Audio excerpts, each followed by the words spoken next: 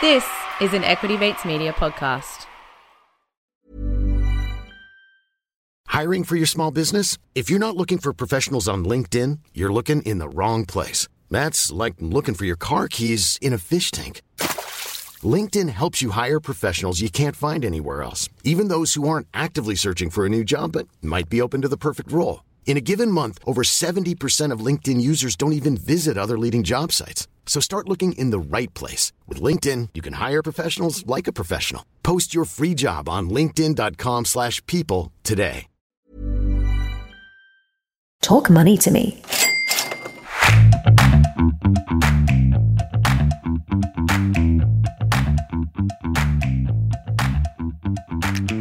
Hello and welcome to Talk Money to Me. Thanks so much for tuning in. I'm Candice Burke. And I'm Felicity Thomas. Now, do we have a good episode today for you? So we've got Owen Hegarty. He's considered in the industry as the king of commodities. Now, Owen has more than 50 years of experience in the global mining industry. This includes 25 years with Rio Tinto Group, where he was the managing director of Rio Tinto Asia and Rio Tinto's Australian copper and gold business. They're obviously the commodities he loves, as you'll hear in this conversation. He has coined copper red gold, which is fantastic. So Owen was the founder and managing director of Oxyan Limited, which he coined the Mighty Ox, and he has led that company basically from a very junior explorer to one of Australia's, or Asia Pacific in fact, largest precious metals producer. Oxyana then became Oz Minerals, which was recently taken out by one of the big majors, BHP. Owen is also chairman of the Tigers Realm Minerals Group, and up until the end of 2016, he was the vice chairman of the ASX-listed company Fortescue Metals Group, FMG. So there's a lot of big names on his resume, so this is definitely an episode that you don't want to miss. Now, Owen is the founder and currently the executive chairman of EMR Capital, which is a specialist mining private equity company. Now, EMR has some US $2.5 billion funds under management and has over 8 mining projects and operations worldwide. He obviously loves the number 8. He's got 8 mining projects and, as you'll hear, 8 golden rules for investing in this sector. Now, before we kick off today's interview with Owen, as always, a reminder, guys, the chat today is not considered personal advice, even though we are registered advisors at Shaw & Partners. Please note this podcast and the content discussed does not constitute as financial advice, nor is it a financial product. Everything we are speaking about today is based on the facts known at the time of recording, which is the 14th of March 2023. With that, let's bring in Owen. Welcome, Owen, to Talk Money to Me. Now, we've heard a lot about you. Essentially, you were called the King of Commodities, which is a pretty big title. Now, can you give us a brief description of your 50-plus year career in the mining industry? So much, Felicity, for that question, and lovely to be here and to join you today. I'm not so sure about the King of Commodities, but thank you for that intro. Okay, my background is very simple. I've been in the mining industry all of my working life, which now spans around about the 50 years or thereabouts. I had joined Rio Tinto straight from university, was there for 20-something years and all commodities, all countries and all companies. So wonderful background, very lucky really to have that sort of background with Rio. And then I went from the big end of town to the small end of town, and we started a company called Oxyana, and we grew Oxyana. It was copper, gold, base and precious metals, Asia, Australia, Pacific, and we grew that business with sort of family and friends, and then ultimately into the bigger institutions, from a few $1 million to a few $1 billion.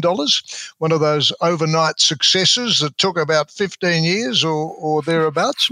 And then after the Mighty Ox, I joined up with a couple of the people that I've been working with for some time in the Ox, and we began a private equity group called EMR Capital, and we're sort of the 3 or 4 of us are the owner-founder drivers of that business. It's based in Hong Kong, based here in Melbourne.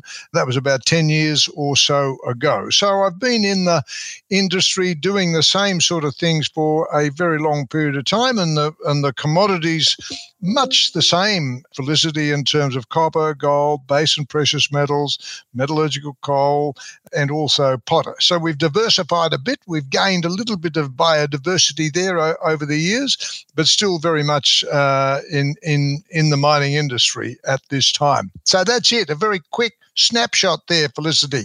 That's perfect. That's great. I love how you said it was, essentially an overnight success that took 15 years. We want to hear more about that. You called it the Mighty Ox, which I just love. But I guess winding back the clock there, Owen, did you ever imagine what you were starting all those years ago would become such a big target for BHP? And could you see it that early on, like the fit there for BHP? Talk us through that. Yes, well, okay, what we saw at the very beginning there was the opportunity to grow a business in Asia, Australia, and base and precious metals, particularly copper and gold. So saw the opportunity coming. I was lucky enough to have worked in Asia during my career at Rio Tinto, and you could see the economies growing, you could see the demand for metals happening, and we thought it was a perfect opportunity to grow, from a small beginning to grow a decent scale business. Okay, so we started the Mighty Ox and we invested in Laos, again, family and friends and some very good people from the smaller end of town, some of the smaller retail type investors, some of whom you will actually recognise, came with us during that journey. So they were the smaller beginnings. We then branched out from Laos in copper and gold into Australia,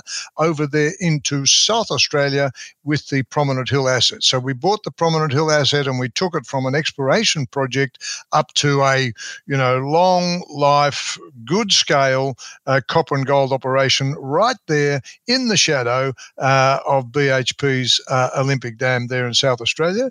And then we added Golden Grove to that, and then Matabi in Indonesia and various other things that we were actually doing at that time. And so that's how we grew it over that period of time. Did we ever think that we were going to grow something that was going to be attractive to the majors? Well, that was always our longer-term vision, if you like. I mean, your main duty, obviously, is to your existing shareholders, to grow your business, to grow significant value for your shareholders and all stakeholders. And if you can do that successfully over a period of time, you will make yourself more attractive to other people, including the bigger end of town, so as to speak. And that's exactly what happened here with the Mighty Ox, which became Oz Minerals, and of course the Prominent Hill asset, and then of course the Carrapateena asset. So quite good scale copper gold assets that became attractive to BHP. As BHP looked at other things around the world, they could see some serious synergies there with those assets of Oz Minerals, and you've seen all the documentation and paperwork out there in terms of that particular bid and acquisition and so on. So it made so much sense. But we got it, we got them from that early stage through to that scale. So in answer to your question, did you see it at that time? No, of course, you can't see so far forward, of course. But at the same time, you're working a way to actually grow value. And if you are successful, then you will be more attractive to those bigger guys, bigger end of town. Absolutely. Look, I really like the fact that your primary thought was really focusing on looking after the shareholders, right? And then looking after the fundamentals of the business. And that's probably why BHP saw it as such a great fit, right? So worked well from the bottom up. Now, on the gold and M&A theme, why is Newmont interested in Newcrest, and why are we seeing so much M&A in mining at the moment? Very good question. Newmont and Newcrest, two of the big guys in the gold business. Well, the gold business, as you know, Felicity, is actually M&A is quite prevalent, more than others. Maybe not 100% sure. But the gold companies are always, the bigger end of town particularly, they're always looking for acquisitions, always looking to bulk up their total reserves and resources of gold, because gold is so hard to find. There are less discoveries over the last 20 or 30 years type of thing. If you look at all the data, it has been very difficult to find, despite all the exploration dollars going into it. It's been hard to find, and therefore acquisitions, mergers, those sorts of transactions are important as you are growing your gold business, because if you can't find it, you've got to buy it. And that was one reason. But also, of course, Newcrest has copper, so it's not, yes, it's gold mainly, but it's also got copper as a byproduct credit. And we call it red gold, copper.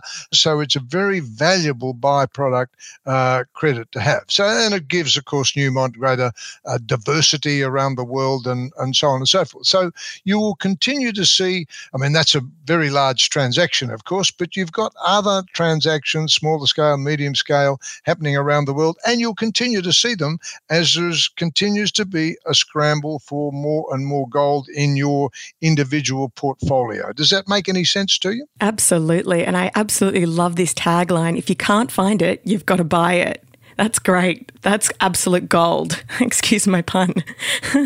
So really, the smaller guys is what you're saying may or may not just not exist in the next 5 to 10 years if this M&A, buying up keeps happening, which is really interesting to think about. If we switch back to private equity just for a moment, Owen, you mentioned that you and your team, a lot of you then went on to establish EMR Capital.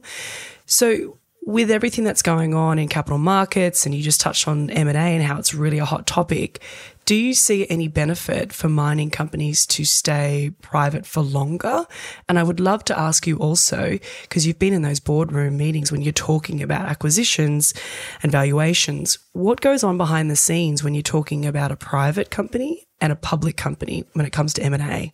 Yes, look, again, very interesting when it comes to M&A, private and public. We decided to go into private equity because at least you've got a pool of capital to start with. You keep it private. It's simpler in a way. Nothing's ever simple or easy in our business, but it's a bit simpler if you're coming in from the private side with a pool of capital to make those acquisitions. So that's been it's been a successful journey for us on the private side. But of course, the companies, when you're just starting out, it's a bit like with the Mighty Ox when we were starting out there, you had to be public. You have to be out there in the public markets to access the capital, to get yourself known throughout the country, the listing jurisdiction where you are, to be able to draw attention to yourself, if you like, is one way of putting it, and show off your wares and attract the capital. That's the way that you have to do it. And that's why you see the so many smaller companies all vying for that capital in the public space. So, there's always a bit of a debate as you whether it be private or public. Public space gives you probably a better valuations, if you like, a better exit opportunities, if you like, if that's what you're looking for ultimately. But private side enables you to pool, amass capital ready to make your acquisition. So I see, in terms of you mentioned the smaller companies, there's always room for those smaller companies, the startups and so on there. And we will do everything to continue to encourage that in a way, because they're the ones who make more discoveries. It is the smaller people doing absolutely excellent work, entirely focused on making those discoveries and getting assets ready to development stage, getting them in production if they possibly can. And that's the time that the medium size and the bigger guys will come and take them over, particularly on the gold front and copper. And you're going to see more and more on the copper side too, Candice, because there are so few discoveries. There are so few good copper projects out there, small and large, and more copper is required. You know what, Owen, we've actually heard that you are very bullish on copper. So we're looking forward to hearing more about that and potentially maybe some of your key ideas. So on that, I guess, how has the mining industry changed really over the last 50 years? What still needs to be improved? Yes, well, over the 50 years, it's been an amazing journey, really, in mining the last 50 years. It's just become so big in Australia, particularly, Felicity. This is where Australia is now best in world, best in class, best in show at mining resources, all the way from exploration through all of the feasibility studies, through the construction and the financing, into production operations, and then ultimately expansion and so on and so forth. So the industry has become so much bigger, and everything that hangs off it. It's not just the operation per se. It's all of the advisors, the METs, the mining equipment and technical services, all of those things. So we now in Australia have serious critical mass in this industry. So, it's got an amazing future. So over the past 50 years, we've grown from relatively small but significant to now absolutely world-class, and the world, in a way, is our oyster from that perspective. So that's one thing. The second thing, of course, is technically we've kept up, so it's not as if we're sort of old-fashioned people, in an old-fashioned industry here. We've kept right up to date with AI, automation, robotics, digitization, miniaturization, decarbonisation, and all of those things that are actually happening around us. We've kept up to date, and in a way we're leaders there, not only the industry, but you've also got really good government support, federal government, state government support, and they have also bought in, whether it's the CSIRO or Geoscience Australia. They do just fabulous work, at the exploration stage, the mineral processing stage, and so on. So you've got a wonderful industry on the technical side, and we've also got a lot better and will continue to improve on the whole ESG, the social side, getting much, much, much better at that. So I've seen that very significant change over the last 50 years. Whether it's ESG or DEI, whatever it is, we are doing better, and we will continue to improve there. So, significant changes. That's definitely 100% accurate. I agree with everything you've said there in looking back at your history as well. So if we can look forward, I know no one has a magic globe, right? But you are Mr. Commodity. We're gonna coin you that term. So on a sector level, you've kind of talked about the challenges to date that, Australia's done quite well. But overall, if you could touch on Australian politics as well and global, what risks and challenges do you still see in the sector, and how do we overcome it? If you could make changes, what would it be? Okay. Look, the risks and the challenges, all of the usual risks and challenges in our industry remain available to us, if you like. All of those things, whether it's the volatility of prices, whether it's permitting, capital cost, operating costs, and so on. All of those things, tectonic shifts and so on. All those things continue to be available. That's okay. But so we manage those and we deal with them. And you've got to make sure you've got the right people with the right background, with the right experience, and so on. And we say, we extol that as a virtue in our business, that you've got people with, the experience and background and all the scars to prove it, that, they're the people that you should be backing. Okay, so what are the bigger risks? What are those that are going to actually pop out? Well, at the moment, it really is access to people. It's getting more and more people into the industry. We've got to make ourselves more attractive. It's the shift people. It's just getting people to work. I mean, it's post-COVID is one thing, but we've got to attract more people at the operating level, at the professional level, at the technical level, and at the senior management level, because, there's more and more demand coming at us. Strong growth in commodity demand, is going to require more and more people. Yes, we're being more productive. Yes, we're doing automation. We're doing robotics. We're doing AI. We're doing all these sorts of things, but you continue to need more people. And that's probably one of our biggest challenges here in Australia and rest of the world. And we are leading the rest of the world in the industry. So we have got to show leadership and attract more people. Okay, so that's one thing. And I suppose second thing, without banging on too long here, Candice, about that question, the second thing is really in that whole ESG area, your investors, whether they be private people, small institutions, the bigger institutions, they are going to be more particular. They're going to be more fussy about your whole ESG program. All of your principles, all of your policies, all of your procedures. Do they hit the targets? Do they tick the boxes? Are they world class? In other words, do they match up with that institution's sort of culture, if you like, and their own policies and procedures? So you're going to put more and more time and effort into making sure that you've got those things. So that's a challenge, as well as all the usual things in terms of access to land and so on. And from a government, you asked me the question about the government perspective. As I say, we work with government. I'm on a few advisory boards and various other things like that, and we're lockstep there. There's no question about it. People on both sides of the equation understand all that. From time to time, they'll hit you up for a few more bob, of course, in terms of royalty and all these various things. But generally speaking, they see the value, and they are looking to also assist, aid, and abet when it comes to furthering education, more professional, more technical people being attracted into the industry. Generally speaking, that is the case. Yeah, that makes a lot of sense. I mean, we've seen it time and time before that our resources have really prevented a recession here in Australia. So you'd think the government that would be on board to really support that.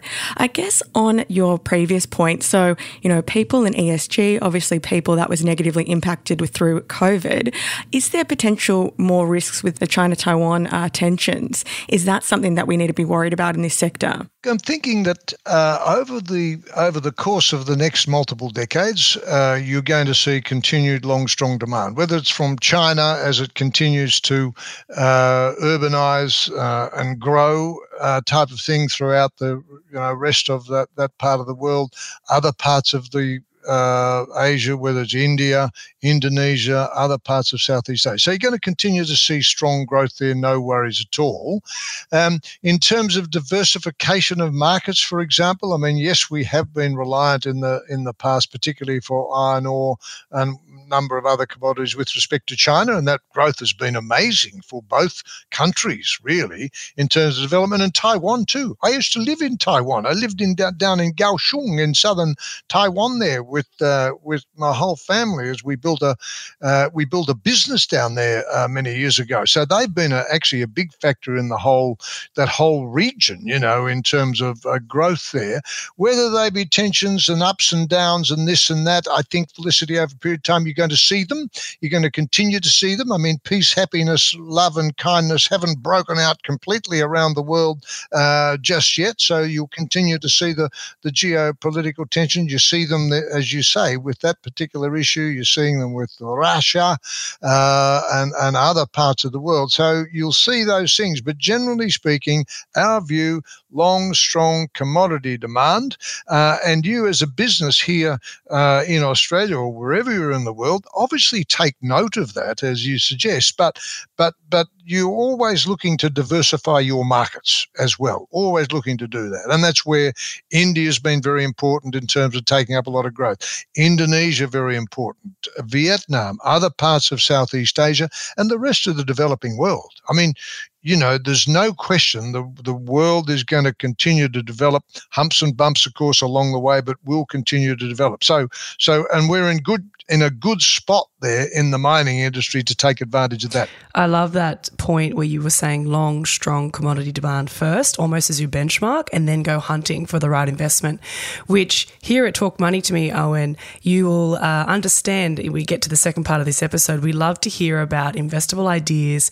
So in a moment, we're going to be asking you what exactly you look for when it comes to the right mining investment, and also your thoughts on where we are in the commodity cycle right now and where we will be in the future. So stay tuned, guys. We're just going to quickly hear from our sponsors.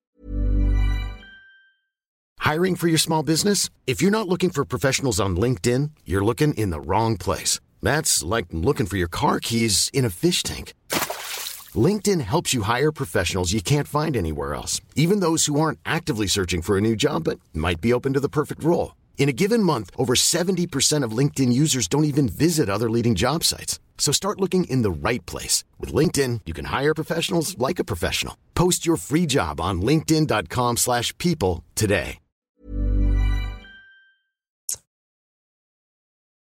All right, and we are back. So let's talk money. Okay, so what do you look for in a mining investment? I mean, are they the same factors that a retail or institutional investor should look at when looking in a mining investment? Well, definitely very similar parallelograms, if you like, there in terms of those things that we look at versus a retail investor. Now, what we look at, we have what we call a rule of 8, so we're very disciplined about it.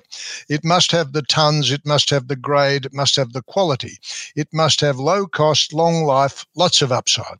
It must be in a stable and secure domain, and it must be, as we say, eminently exitable. In other words, we want assets that actually other people are going to find more attractive than we do, type of thing. So they are the fundamentals that we look for. If you're looking as a smaller investor into some of the companies here in Australia, you look for very similar things. You don't need to look at it in the same sort of detail as we do, because we're control people. We like to make an acquisition. We like to get in and run the show, not because we're, pathological control freaks here, but simply because we've gone to a lot of trouble to put together, teams of people who've got long, strong mining background and experience. And to be able to use that properly, you've actually got to be in charge. You've got to be on the field, in the coach's box at least, type of thing, as opposed to back in the bleachers. If you're back in the bleachers and you're looking to pick stocks,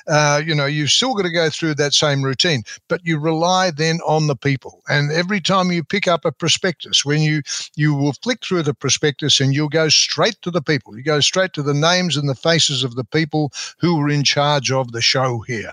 And therefore, you've got to be very clear that you do your due diligence on those people. Have they done it before? What industry have they been in?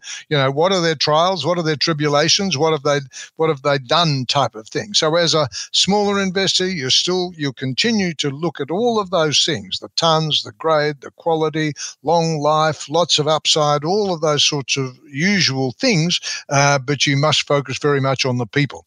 From our side, we focus on the people too, but, we tend to come in and put our own people in charge, if that makes sense. Yeah, absolutely. That makes a lot of sense. So when you are looking at investments, are you looking at private mines or are you looking at listed companies? I mean, what key resources are you looking at the moment, Owen? Yes. Well, it's a little bit of both in terms of whether we look at whether it's a private already or whether it's in public hands. We always look at both. We try to do our work particularly well, and we've got good relationships with the majors and the medium-sized people, and so on and so forth. But of course, from time to time, and in fact more often these days, the public companies actually run processes.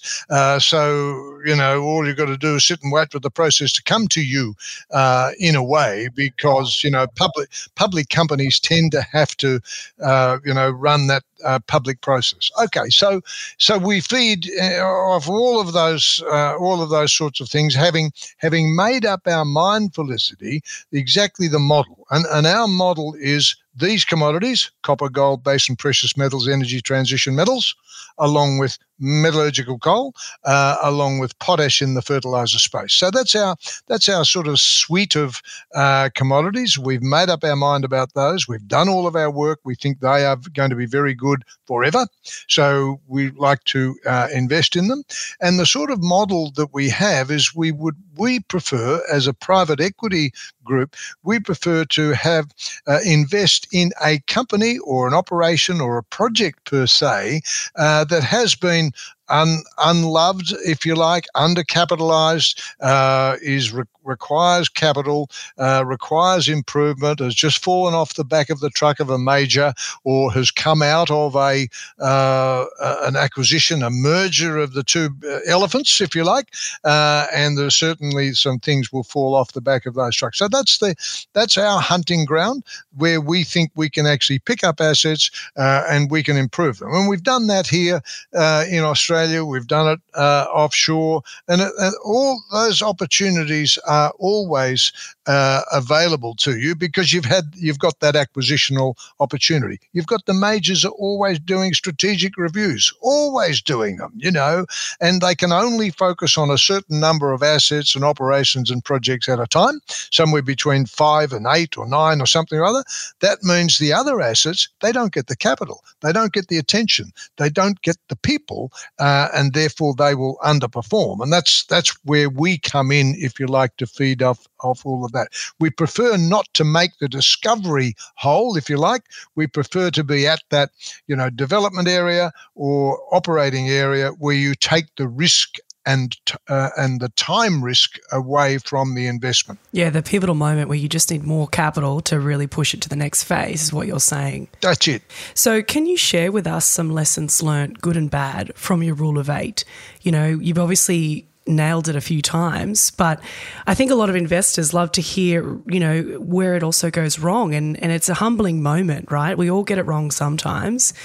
Can you share with us any insights there? Yes, absolutely. Got oodles and oodles of mistakes, if you like, a whole room full. Anyway, but seriously, on the, what do you learn from the good decisions, if you like, or the good investments? Will you learn, of course, that not to get too far ahead of yourself. Don't get carried away with one very good decision, type of thing. They call it fatal casino conceit or something or other, because you've got to recognise that, yes, that might have been the right way forward, but there's a fair bit of luck involved with all these sort of things as well. So you've got to recognise that. So I think that too is, as you say, a humbling moment on the positive side. On the negative side, of course, I say plenty of those, and you tend to learn so much more, from those mistakes that are made. Some of them you can correct on the run, of course. Some you can't. Some take a lot longer. Okay, so in what areas are they? They tend to fall, in our experience anyway, they tend to fall in the due diligence area. In other words, when you're looking at an asset, take your time, do your work carefully, do your work very thoroughly, do your work very well, and get plenty of advice type of thing on the way in. And if you don't have time, if somebody says, oh, no, you've only got 30 days to do the work and so on and so forth, and you've got to make a bid, etc., well, we're not going to be there, because we know that it just takes longer to do that work. So you must do your work well. And remember, it's at that due diligence stage, and it's at that execution stage. It's a bit like building a new project. At that early stage, when you're doing something like that, everything that you do is going to last forever. So more or less, it's going to last for a very long time. So you must have your best people doing their best work when you're doing that. And the second part, as I mentioned, of all of that in terms of where you will make mistakes is in the execution. Having done your due diligence, having made the acquisition, negotiated out the deal, you've got to execute the deal, and you've got to have a very serious plan for what are you going to do on day one? What are you going to do for that first 7 days? What are you going to do for the first 30 days? What about the first 180 days? What are your targets for the first 12 months? So you must execute well on those plans, because it's one thing to make an acquisition and you tend to buy it and then find out what you've really bought, type of thing. So you've really got to be ready to execute well with that plan, and that's where it takes people with the background, the experience, and you must have good selection of people at that time. The execution piece is the moment, right? And as you keep saying, a big topic from the chat with you, Owen, is good people. And there is a skill shortage in talented people. So I would just love to know if you can name an example. You don't have to, but has there been a moment where you've done all your homework, it's all proven well, you get to the execution stage, and then unfortunately your key person that you're backing has left? Well, we've had moments like that. I mean, without sort of naming names or times or projects, yes, we've had moments like that, and it breaks your heart, right? Because you're banging. You've told your board, you've told your shareholders, this is how we're going to do this, because I say none of these things are ever simple or easy. And not only that, we've got the team or the person or this experience and that experience, and then suddenly disappear for some reason. They're snatched by the competition, or something or other, or didn't like your plan, didn't like the KPIs that you'd set for him or her, type of thing. So you then, I mean, it's a great scurrying moment, I can assure you, to actually make sure. And then, of course, you're never 100% sure about what comes next. So, yes, we've seen plenty of them, and that's part of your diligence and it's part of your execution. You must, and that's in a way where a lot of my work, a lot of my time is spent actually, making sure that we do have the right people, testing, the right teams, the right karma, the right culture, not only the skills, but they've got to have the, good attitude too. You've got to have people not only do their day job superbly well, but they've got to be able to buy into the culture. And, because you must have both of those sides of the equation. You've got to be, do your day job superbly well, and you've got to be a very good person. Yeah, of course. You definitely need that. I think that's all very important. I think so. If you kind of bring it back to the analogy of, building a house. So I guess you need to do the DD and have the right plans drawn up. But what happens if, the house is built and the plumbing actually ends up on the other side of the house? And I guess that does happen, right? Then you need to get someone in to actually make put the plumbing on the other side to ensure that everything sets up for the bathroom. So it's not a complete disaster. It can be fixed. It just obviously takes a little bit more time and the right experts in there. So I guess what advice, this probably happens to a lot of emerging mining companies. What advice could you give to new emerging mining companies listening to this podcast in order to be a success? Well, again, for the new emerging mining companies, as I say, the plumbing on the wrong side of the house, we've had plenty of those examples. Make sure you get your execution well, monitor very closely, and be ready with a plan B, to sweep into action, and ensure that you've got enough runway in terms of time and you've got access to capital. I know these things get a bit tight. Here's the budget. We'll allocate this amount of money and so on and so forth. But what happens if you're over? So allocate a bit more, or know where to go when you do need more capital. That's terribly important. So it's one thing to actually raise the capital. You mustn't stop telling people what's going on, keeping everybody up to date. That way they're informed, and that way they won't be shocked when you come back and say, well, look, it's a little bit over. I was only a little bit over, or the plumbing's on the wrong side. Therefore, we've got to come back and do some repairs. Okay, so that's one thing, I suppose, a good plan B, and watch and monitor closely. But what advice for the juniors getting going and so on and so forth? Well, first of all, keep doing it, because it's terribly important for our industry and our future, right? That we continue to encourage people into the industry, make those discoveries, make those developments, and grow that business in this, this absolutely highly competitive industry that we have here. That's one thing.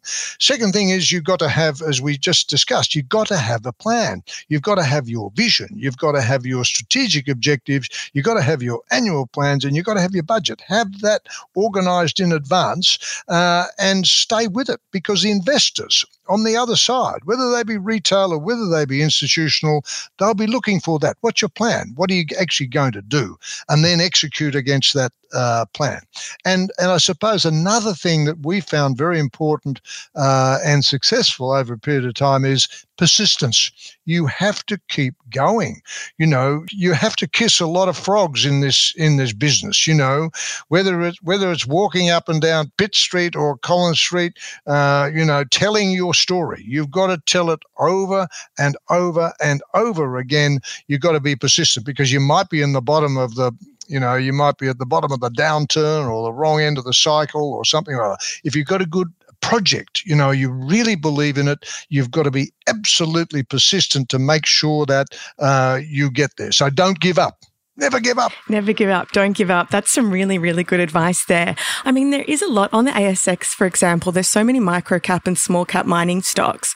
Do you believe they're better off staying private until they can pay a dividend? Because they're quite volatile, right? And we know a lot of investors now are really looking for yield at the moment. Hence, they're all going to the majors. I guess, what are your comments around that? Yes, well, you would like to stay private for as long as you possibly can. There's no question about about that. That would always be your preference. But really, to get out and beyond. I mean, it's one thing for a startup to be amongst family and friends, but you tend to run out of money amongst family and friends. Particularly when you've got a good project that does require capital, does require people, more time, and so on. So therefore, you have to go beyond that, and you have to become public. And I have to say, I mean, the ASX and everything that surrounds us, your own group are so good at marshalling, marshalling the funds, marshalling the information, sifting through all the various companies and so on, and marshalling the funds to be able to do it. So it's a very efficient system. And the platform here in Australia, the ASX platform, all of the rules, all the regulations, your governors, your regulators, your bureaucrats, whether they be inside the ASX or whether they be inside ASIC, it's a very, very good system, and it works. It works better than anything else in the world, actually, for our mining industry. So you can stay private for as long as you can, I suppose, but there's no danger going out there into the public equity markets. Yes, you've got to go through a few humps and bumps there, Felicity, from time to time, a few downturns when you wonder why you ever started this.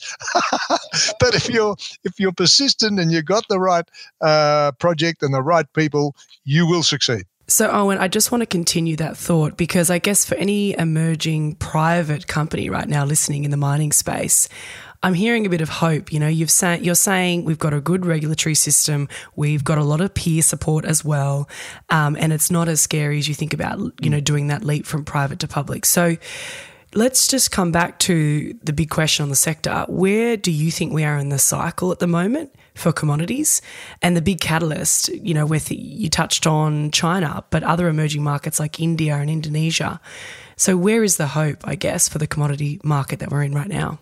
Definitely. Look, I think, where are we in respect of the clock, for example? Are we 6:30 or 12 or somewhere? Well, I think we're sort of on the way out, right? I mean, we've been through COVID, you've been through supply chain disruptions, you've been through inflation, you've been through interest rate rises, you've been through shortages of commodity, you've been through volatilities there, you've had the Australia-China sort of tensions that are easing off now. So you've actually been through, I'm sure you've been through the worst of it. And you've got other, you mentioned a bit earlier, country, geopolitical tensions and so on. You've got all that. But I think we've been through that and we're now on the way out. And you're starting to see commodity prices respond. You're seeing copper up, you're seeing gold up, you're seeing zinc up, and supply coming on. So it's not as if it's only demand driving. Okay, so how's it going to go on? We need to get China back to work. We need to get China back and thumping, to that drumbeat. And they're on the case. They're claiming 6% growth this year, and that will be the target again for the next year or two. And China have done everything. When you look at the economic growth track record over the past 20 years, 25 years, they have actually hit those targets pretty much every time. And it doesn't matter whether it's the growth rate, whether it's the industry expansion, whether it's the diversification of markets and so on. They tend to actually hit those targets. So, we need that to continue. And of course, India, by the way, has actually been growing very, very successfully, very strong, very large market, very strong competitive advantage when it comes to certain things in India. And some of the states have been growing at 10% for several years, so they're past the point, I believe, of economic takeoff. So, and we've actually developed up good, strong relationships there with India as a country and, of course, as companies. We've done that.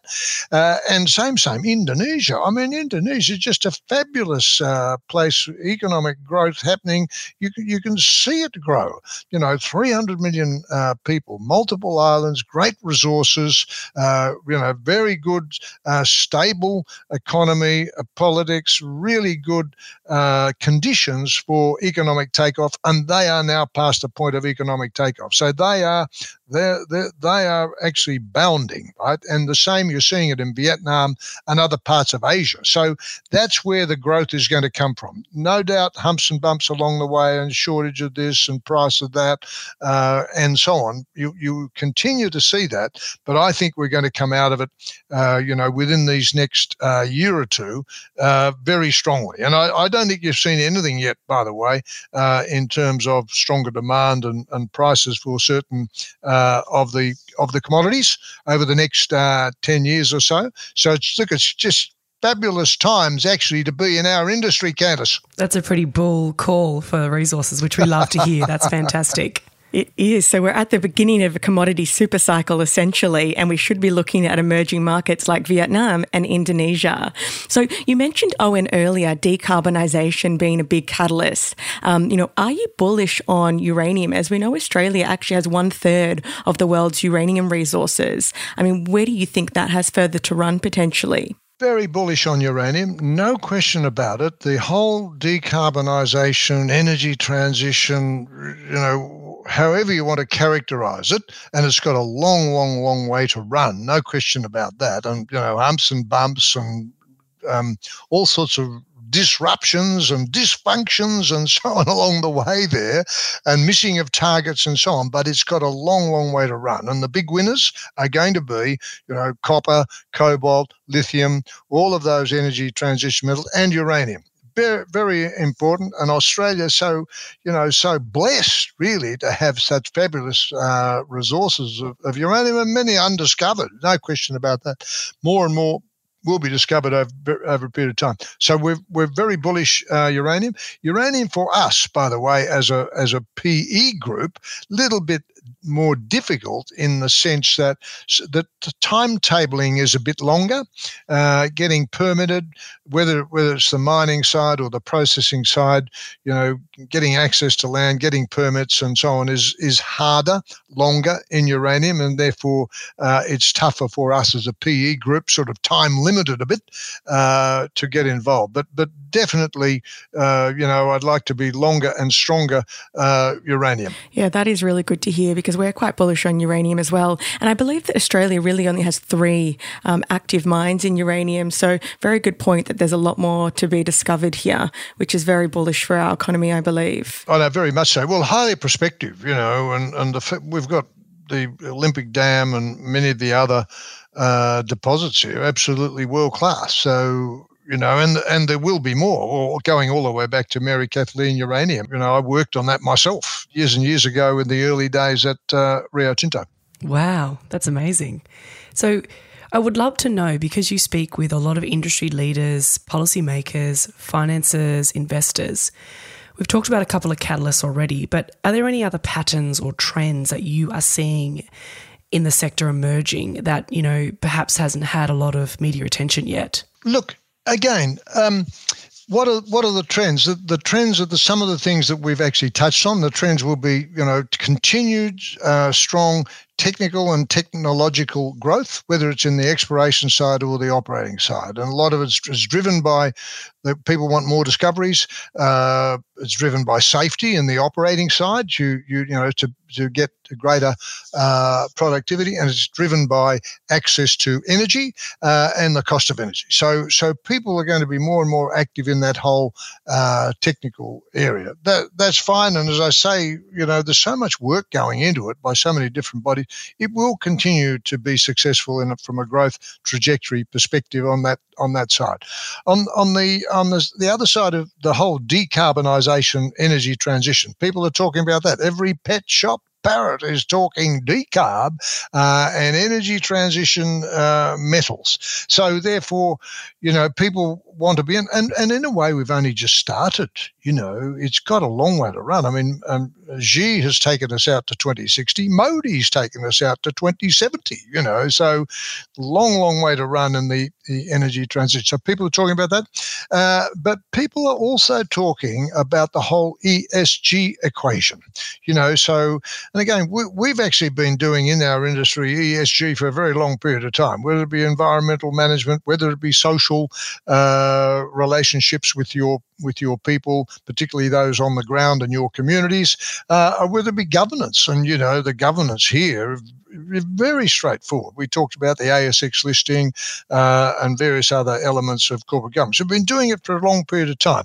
And now, of course, it's a bit more accentuated because the funds are becoming more and more interested in it, and the whole DEI equation too. And again, we've been doing DEI. We might have called it something else, Candice, previously, but we've been doing that, and it's so important for us to do that. One of the greatest challenges that we have is actually access to people and training people up, and yet one of the greatest resources we've got here is women in the mining workforce. We need more of them. We've got to encourage people to come into it. We've got to make it much more attractive for women and, well, everybody really, but to come into the workforce. How do we do that? I mean, that's the challenge. We say, we've got the answers. We're going to do this. We're going to have Wi-Fi. We've got to have fly in, fly out. You've got to have all these different things. That's fine, but we're going to have to do more. We've been doing that for some time. We're going to have to do more to attract more people into the industry. So we're onto it. You're onto it. So what a great comment for International Women's Month, essentially, that we need more women in mining. Now, we cannot have the King of Commodities on our podcast without asking you, which commodity would you be putting your money into right now? Right now, we're putting money into copper. Copper. Red gold. And gold. Copper and gold. So they're perfect metals. They're going to be stronger for longer. Stronger for longer. So you heard it here. Red gold and gold is where Owen is putting his money for the next 20 plus years. And looking forward to it. So good, long, strong demand for those commodities, and supply is short. So we're supply side people. We've actually got to get out there and do the work and find more. And to add to that, it's got to tick your 8 golden rules as well. So that's fantastic. Now, one way that we love to end our conversations with special guests, Owen, is to ask you a very important question. Final question here is coffee, tea, or tequila. What's your preference? Okay. Well, I definitely tequila. I'm absolutely all over tequila. I've just been to Mexico City, linking up with my brothers and friends and sisters down there, my newfound partners in Mexico, and tequila is definitely in. So I'm into tequila. Apparently, the people, wonderful people down there in Mexico, they are one of the world's largest producers of avocados. Apparently, you can actually live on avocados and avocado oil and tequila. That's a nice diet. Have you got a favourite tequila brand in particular? No, they're all great. Thank you. All of them. Well, thank you, Owen, so much for chatting with us today. It was great to have you on the show. Lovely to be here and really appreciated it. Thank you very much for the opportunity. Wow, what a fantastic conversation with Owen Felicity. I have definitely taken a lot of his good insights, and it's great to hear that he believes we're now into the new stage of the commodity cycle, which has a lot of legs and room to grow, right? Absolutely. And that's what we've been saying constantly on Talk Money to Me. We're at the beginning of a commodity super cycle. I really loved his 8 key points as well of what you should be looking at when looking at a resource company. Now, before we sign off, please remember that although Candice and I are registered financial advisors at Shaw & Partners, please note our discussion today does not constitute as personal financial advice. As always, you should seek professional advice before making any of your financial or investment decisions. It's all based on facts known at the time of recording, which is the 14th of March 2023. This year is going so quickly. As always, guys, remember, if you want to follow us, we love it if you could do that. Our handle on Instagram is @TalkMoneyToMePodcast, where you will get market daily updates. Also, if you've enjoyed this episode and the show in general, as always, we love your support. Please put in a review and a 5-star rating anywhere you listen to your podcasts. Remember, we're always available to hear your thoughts, feedback and questions, or any topics you want us to discuss. Contact us via email at tmtm@equitymates.com. That's it. Or send us a message on our Instagram, because we will endeavour to get back to you as soon as possible. We'll be back next time. See you then. You have been listening to an Equity Mates Media production. In the spirit of reconciliation, Equity Mates Media acknowledges the traditional custodians of country throughout Australia and their connections to land, sea and community. We pay our respects to their elders past and present and extend that respect to all Aboriginal and Torres Strait Islander peoples today. This podcast is intended for education and entertainment purposes. Any advice is general advice only and has not taken into account your personal financial circumstances, needs, or objectives. Before acting on general advice, you should consider if it is relevant to your needs and read the relevant product disclosure statement. And if you're unsure, please speak to a financial professional. The hosts of this podcast and their guests may have positions in the companies mentioned. Equity Mates Media operates under an Australian Financial Services Licence 540697.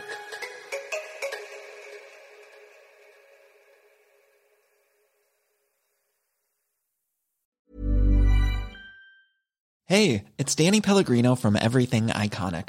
Ready to upgrade your style game without blowing your budget? Check out Quince. They've got all the good stuff, shirts and polos, activewear, and fine leather goods, all at 50 to 80% less than other high-end brands. And the best part? They're all about safe, ethical, and responsible manufacturing. Get that luxury vibe without the luxury price tag. Hit up quince.com/upgrade for free shipping and 365-day returns on your next order. That's quince.com/upgrade. When you make decisions for your company, you look for the no-brainers. If you have a lot of mailing to do, Stamps.com is the ultimate no-brainer. Use the Stamps.com mobile app to mail everything you need to keep your business running with up to 89% off USPS and UPS. Make the same no-brainer decision as over 1 million other businesses with Stamps.com. Use code PROGRAM for a special offer. That's Stamps.com, code PROGRAM. Summer's just around the corner, so give your body the care it deserves with Osea's best-selling Undaria Algae Body Oil. Created by infusing Undaria seaweed in barrels of botanical oils, it leaves skin silky soft and glowing. Plus, it's clinically proven to improve elasticity and deeply moisturize without feeling greasy. It's safe, clean, vegan skincare. Get 10% off your first order at OseaMalibu.com with code GLOW, plus free shipping on orders over $60.